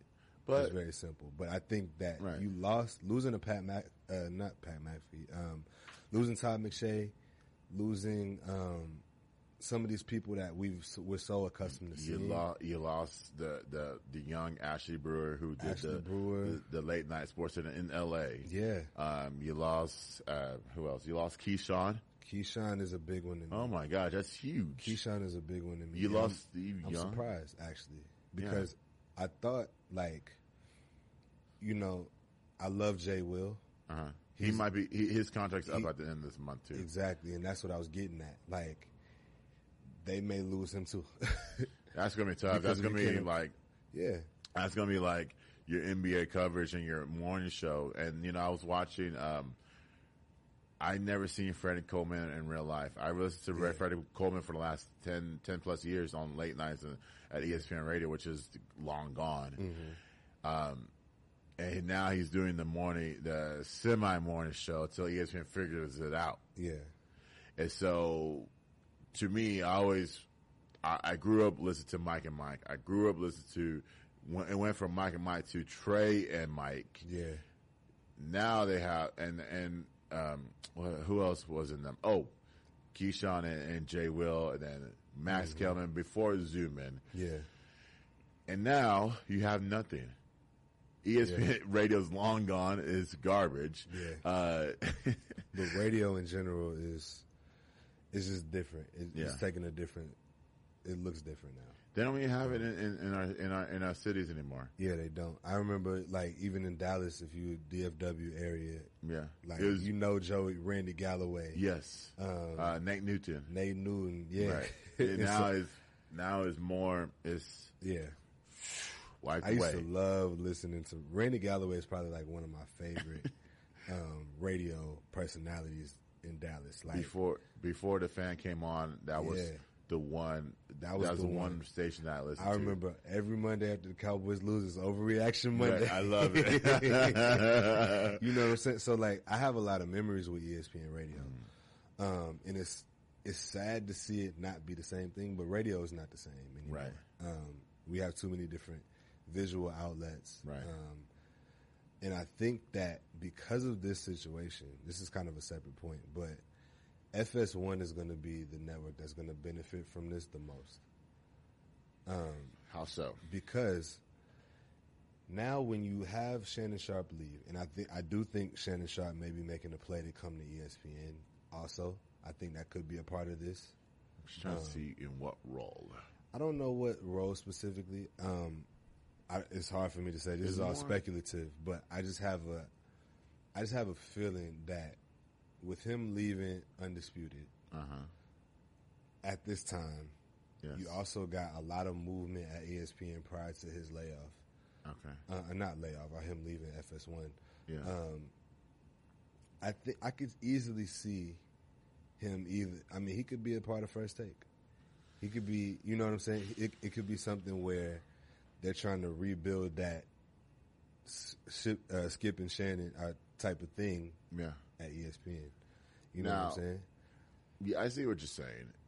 I do like the rotational of commentators. I do too. I got used to it. Mm-hmm. So it was weird at first. It was weird, but I always look at the good. Shannon Sharp's more of a 5-day-a-week type of guy. He is, and so to me, I would like to see him on 5 days a week at ESPN. But then again, First Take loves the rotational guy, especially in the football season. And to that point, though, I wonder if, like, what format would fit Shannon Sharp other than the debate type of format? Because we haven't seen him in that capacity. Like, it's always been a debate back and forth type of format, which is kind of the norm now. Yeah. But it's just a little different when it's not one-on-one. You know what I'm saying? Like, if he's on a panel like, with Nick Young and what's that show called? What's that? Yeah. First Take First? Yes, First Things First. First Things First, yeah. If you're on a show like Nick, that, Wright and Chris Broussard? Yeah, I said Nick Young, Nick Wright. Right. Lord, I'm messing up everybody's name. That's today. I'm sorry. But yeah, we've never seen him in a debate type of format where you're debating with multiple people and you got a bunch of different opinions coming at you. Right. It's always been one-on-one for the last. I mean, they did that show for like, what, 8 years? 7 years. 7 years? 7 years. So, ESPN used to have that one-on-one debate, but now it's more of a 2 to 3 people debate, along with Stephen A. Yeah. And I think Shannon could handle it. It would just be different to see. I don't think he's able to do his Uncle Shay type of stuff. Right. You know what I'm saying? I think it changes the dynamic. Weird. It would be kind of weird. So I'm interested to see where he lands. But I think a lot of these people, especially Todd McShay, I think Todd McShay is going to land somewhere at FS1. I think I can see that it. Sucks. And now that you're right. Now it's going to grow. That brand's going to grow. Yeah. That brand's going to be more of what ESPN used to be. Mm-hmm. It used to be all these shows back to back. Yeah. Now you have Get Up, you have First Take, and now you have the Pat McAfee show, and then you have possibly I'm not a big fan of NBA Today. I'm not a fan of NBA Today at all. I hate that cast, to be totally honest. You know what's funny? People. You know what's funny? People were all the layoffs happened. Yeah. And they didn't mention Malika Andrews because she's controversial, right? And the thing about Malika is that she has settled into this role as a lot of men don't like her opinions. Right. Just being totally honest. They like her looks. She looks amazing. She's a great looking girl, woman, but right. I think that a lot of men don't gravitate towards her opinions. Right. So it's working for them because she becomes controversial. Right. So getting rid of her probably wouldn't be a smart idea right now because she's one popular. No, it wouldn't be. And she pulls a certain audience. You know what I'm saying? Right. She pulls that audience that wants to go against her. You know what I'm saying? People tune in for controversy. Mm-hmm. And so, and I mean, It's again, ridiculous. I like Malika's. I like where she shifted into because I've seen her from the time that she got on. Mm-hmm. And I feel like she was kind of finding her space. Yeah. And I think she's found it, even if I don't agree with everything that she says. Mm-hmm. I think she's done a great job. Right. with just cultivating that. Well, to me, I'm not surprised that they did not let Malika go. I do think she's done a decent job, not a great job, not a good job, a decent job. I feel like she does bring that certain type of audience, but I do feel like that she makes everyone like her. That's by what her takes. I think that's what she attempts to do, and it backfires. It backfires a lot. She wants to be the politically correct, kind of like straight. I don't know how to explain it necessarily, but I think you know what I'm getting at. Right. Like it's Yeah, it's very comfortable. Right. Maybe that's the word. Well, yes. Well, ESPN made a mistake by getting rid of Jamel Hill back in the day, and Michael Smith. Yeah. But to that point, sorry to cut you off. No, it's okay. But Jamel is the very thing that ESPN doesn't want. ESPN wants that corporate look. They want that corporate. I want you to be straight up and down. Right. With what we asked you to do. Exactly. Jamel Hill is for her people, and when it concerns black issues in sports, when it concerns Malika's not. Malika's not going to take a stand like that. Malika's not going to get up and say and talk about the president of the United States. You know what I'm saying? Like she's not gonna, on her show, but to me, she doesn't being and this is a little personal. Being an African American woman, it lacks a little authenticity. You would think that you bring people like yourself that look like you, galvanize a certain audience. So you are in a bigger platform than most of these women are. That's a fact. Most of these women don't have to fight. Like, I could easily remember Sherry being on Sherry Shepherd. Sherry Shepherd. Okay, yeah. Being on The View. She had to fight from Wendy to get on her show. Yeah. She got it. She finally got it. But Malika doesn't show that fight for us. And to me, to that point, I agree. But ESPN doesn't want that. They don't want her to. They do should. ESPN is corporate, bro. At the end of the day, understand. ESPN is a corporate entity. I understand. They operate just like a lot of these other major companies, and they don't want anybody that's going to come in there and rock the boat. That's the same reason they got rid of Kerry Champion. It's the same reason they got rid of Jamel Hill. And it's very calculated. I want to ask you a question. Yeah. Why is Sage still there? Sage still has a lawsuit. Sage still does have a lawsuit. She has a lawsuit, so she's still there. She is there. I can't answer that. That's a very valid point. I can't answer that. She easily have her own platform. Easily. Yeah, I believe so too. Stephen A, again, as hard as he goes for certain things, he's not a boat rocker. He's not a boat rocker. If you listen to the takes that when things happen, right? He says, how can I say it? He says the corporate version of what Kerry and Jamel would say. It's the same sentiment, but he knows he's mastered the art of polishing it to where it don't sound as abrasive and as aggressive. Of course. You know what I'm saying? Like, yes. He's done a great job with that. Like I remember when the whole Kyrie situation happened. Yes. He took more of a stance that leaned more corporate than in support of what Kyrie was discussing. Right. It's almost like a mind game that he plays on ESPN, but I see through it because I've heard him talk outside of ESPN. So he has the freedom with his other platforms and other things that he's done to talk freely. Right. I've heard how he really feels, so I know where it comes from. Right. But he knows how to polish and clean it up just enough to where it doesn't feel like he's rocking the boat. Right. Which is a testament to his brilliance. Right. But again, I think there's a lot of examples. Jay Will is another one to me. Yes. again, not necessarily a boat rocker, but he is somebody that's going to stand on what he says.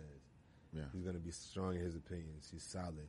And I don't know what his run is going to look like at ESPN, especially with his contract being up. Yeah, there's not other shows. Yeah. There's not other shows out there that are doing this type of concept that ESPN is doing. The sports concept. Mm-hmm. Speaking of fighting, Dion, they don't even. You know what I noticed in college, and you probably see it. Mm-hmm. They don't put enough HBCUs on ESPN. Their main. I'm talking about their main platform. Yeah, like. They'd be on ESPN2. Put on ESPN2 online, which, by the way, you can't get nothing from online. 2, 3. They don't put us on ESPN2. We be on ESPN3. 3 ESPNU at night? And sometimes ESPN Plus. Okay, first of all, you can't get anything off ESPN Plus. Some people's computers don't work well like that. Like you talk about putting, like, for example, you talk about putting Florida A&M on ESPN Plus. No disrespect, ESPN Plus, and I'm a subscriber to ESPN. I know this. Yeah. ESPN Plus platform does not work most of the time. It doesn't. Like, you have to literally restart your whole entire computer. I was watching UNT games on ESPN Plus. Yeah. I had to restart that twice. And, I mean, to be totally honest, ESPN Plus, it's not worth it to me. Like, it's not worth it. It's slow. They have 30 for 30s, and they have the occasional game. Right. Like, I'm paying all of this money for y'all not even to show me games. Right. It's all documentaries. It's all like it's all stuff that they won't put on their ESPN platform. Yeah. You can see the commercials late at night. Mm-hmm. They won't put that commercial on ESPN at night, even though they should. Yeah. And to your HBCU point, yes. And I mean, the same thing could be said for the XFL, right? Sure. I think that the NFL has relationships with the major leagues, NCAA, NBA, NFL, NHL, MLB, NASCAR, all of those, they have relationships built. Mm-hmm.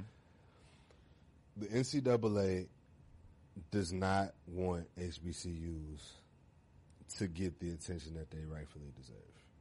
We know this. We've seen it enough. We've been around enough years to know that if the NCAA really supported HBCUs, we would be having a different conversation about HBCU sports. Right. It would be on the same playing field as some of these other Division I colleges that we get to see, even Division II. So they should stop lying to us, then. Yeah.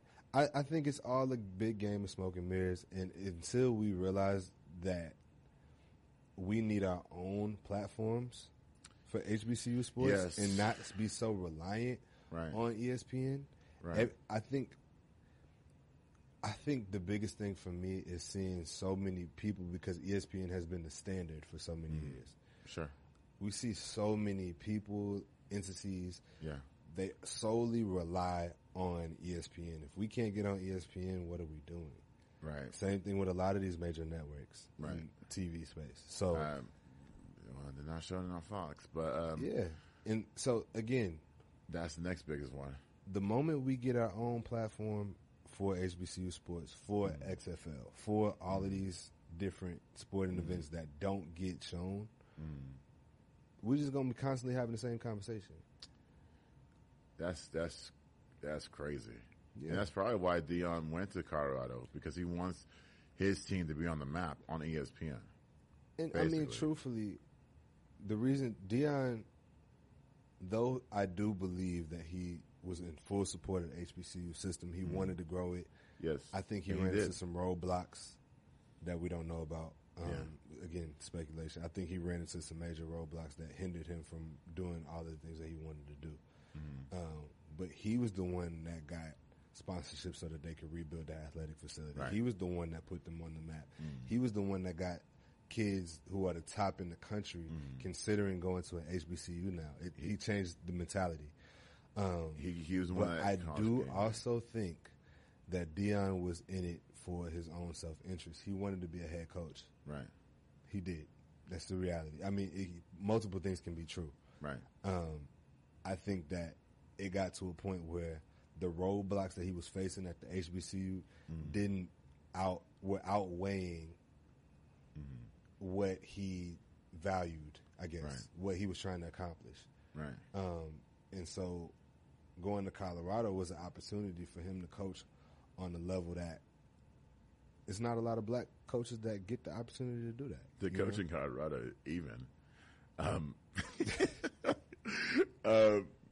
But to your point about HBCUs, we have BET, right? So BET can show a lot of HBCU sports. Yeah. Revolt, the music channel. Yeah. Revolt can show that, but I just don't see why. So why can't we, being you to be the music guy, BET, Revolt, or maybe even MTV can show HBCU sports? So let me tell you, right? Sure. BET specifically was owned by Viacom. Okay. Viacom owns MTV, VH1, Nickelodeon, some other one, I believe CBS or Paramount, something like that. I can't remember. Okay.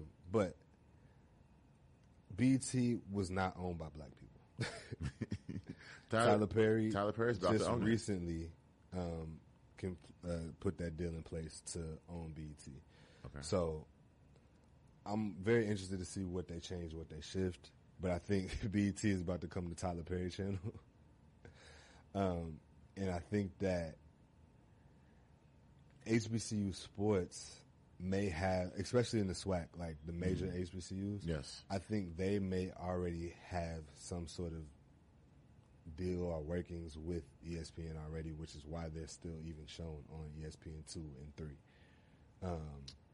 So it may be something there that it's a lot of information that I don't know. But I do know that for the longest, BET was not owned by black people. Revolt, they're solely, for a long time, they were solely music-based, solely entertainment-based. So it was it was no real sports. Yeah. It would have looked awkward at Revolt.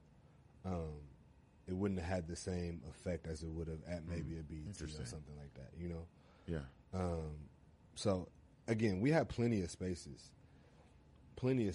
I just don't know what it would take or what that would look like on a business side because I don't have that information. Sure. But we got plenty of spaces. There's a bunch of black-owned platforms that could house HBCU content, games, anything related to HBCU. So we have a lot of that. There has to be. There's opportunity there. It's just I don't know what the SWAC and the CIAA and all of these HBCU there has to be conferences. I don't know what their dealings or workings are on the business side. So before we go, I want to. So where does ESPN go from here? Looking at the content in the fall because we got NFL, we got college football. And October, we got basketball. Yeah. So now, football side, where do they go from here? Knowing that we don't have these anchors anymore. Yeah, I can't even tell you. I don't know. I know what their vision looks like to me, right? Their vision looks like they're going to center this thing around, as I said earlier, Stephen A., Pat McAfee. That looks like the centerpieces. So they'll have the final say of who they hire, and what content can be shown on ESPN. Yeah. And so I'm very much so wondering because the thing about Pat McAfee, right? He can ask for more because he was technically independent. So his money that he's willing to ask for because he's built a platform, I mean, primarily by himself.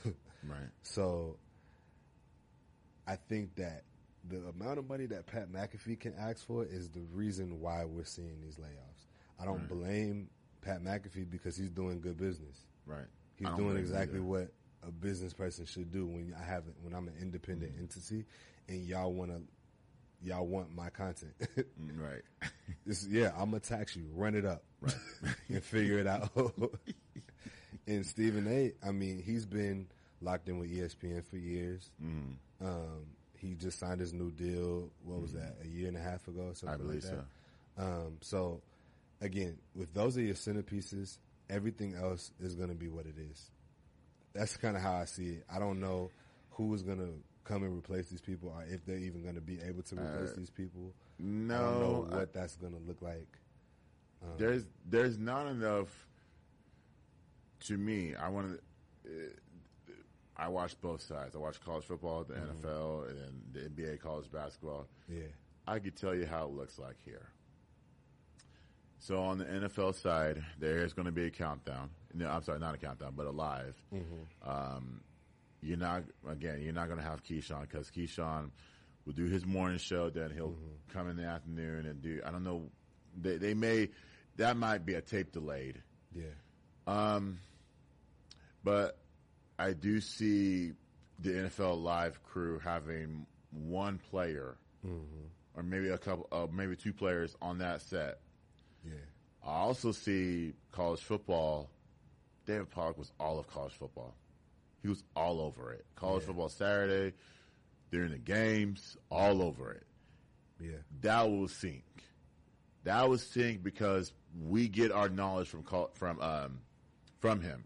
Yeah. He played the game. We're not going to get it from a Jesse Palmer or from Tim Tebow because both of those guys, to their credit, they are college football players, guys, but but their expertise are outside of it. They're more of a entertainment type of guy, type of business. Yeah. Mindset. So they're not going to talk. They're going to talk college football, but it's not the college football we want to hear. We want to hear your space. David Pollock gave him his space. Yeah. Jesse Palmer and Tim Tebow are not going to give. So college football on that side is going to be a little different. College basketball is going to be, it's going to stay the same. But LaFonso he was getting on his own. He was starting to creep up a little bit, but it's going to stay the same. Yeah. The NBA side is going to be different because if that third crew does not work out, then it's going to look bad on the NBA side. Yeah. Because we want a woman like Doris Burke. Doris Burke will work well with Mark Jackson and Mike Breen. And I love Doris Burke. It won't be no JJ Redick. Because it'll be, if it's JJ Guerrero or Doc Rivers, it'll be more of a people base of what people want. People that don't watch sports will want JJ Redick's dry humor. Will want Doc Rivers' nonsensical voice. Yeah. Or they can say, well, we can elevate Audrey Carter, who is she's right here. But I see her do the draft. She could have done a lot better. Yeah. She could have done a lot better. She called out JJ Redick on the space. And first of all, you don't call a player that played 18 years, well, actually 16 years in the league, average. Yeah. That's 16 years. 16 years. And shooting over 30% every single time. You don't call that player, but she's never played in the league. But to me, I love her to death, but she's right here in the middle. She's trying to do NBA, but she's not there yet. Now, college basketball, women's basketball, she's done a phenomenal job, but she would have to grow from here.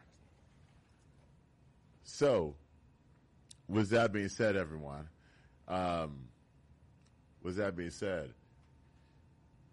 guys, I love it. So, we will go from here. Now, that's our show for today. Now, my University of Texas quick take. I do think Quinn Ewers is the starter of this team.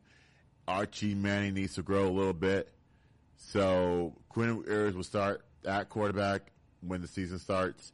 I do see them winning about 8, maybe. I'm going to give them 9 games. 9 games. Texas wins.